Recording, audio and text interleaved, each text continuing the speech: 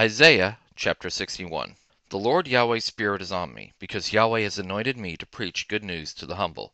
He has sent me to bind up the brokenhearted, to proclaim liberty to the captives, and release to those who are bound, to proclaim the year of Yahweh's favor and the day of vengeance of our God, to comfort all who mourn, to provide for those who mourn in Zion, to give to them a garland for ashes, the oil of joy for mourning, the garment of praise for the spirit of heaviness, that they may be called trees of righteousness, the planting of Yahweh, that he may be glorified.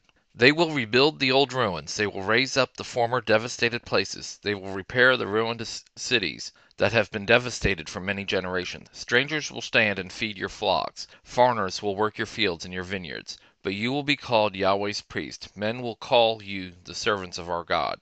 You will eat the wealth of the nations. You will boast in their glory.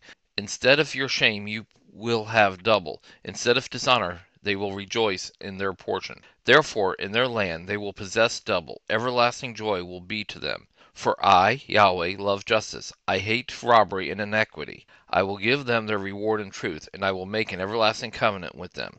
Their offspring will be known among the nations, and their offspring among the peoples. All who see them will acknowledge them, that they are the offspring which Yahweh has blessed.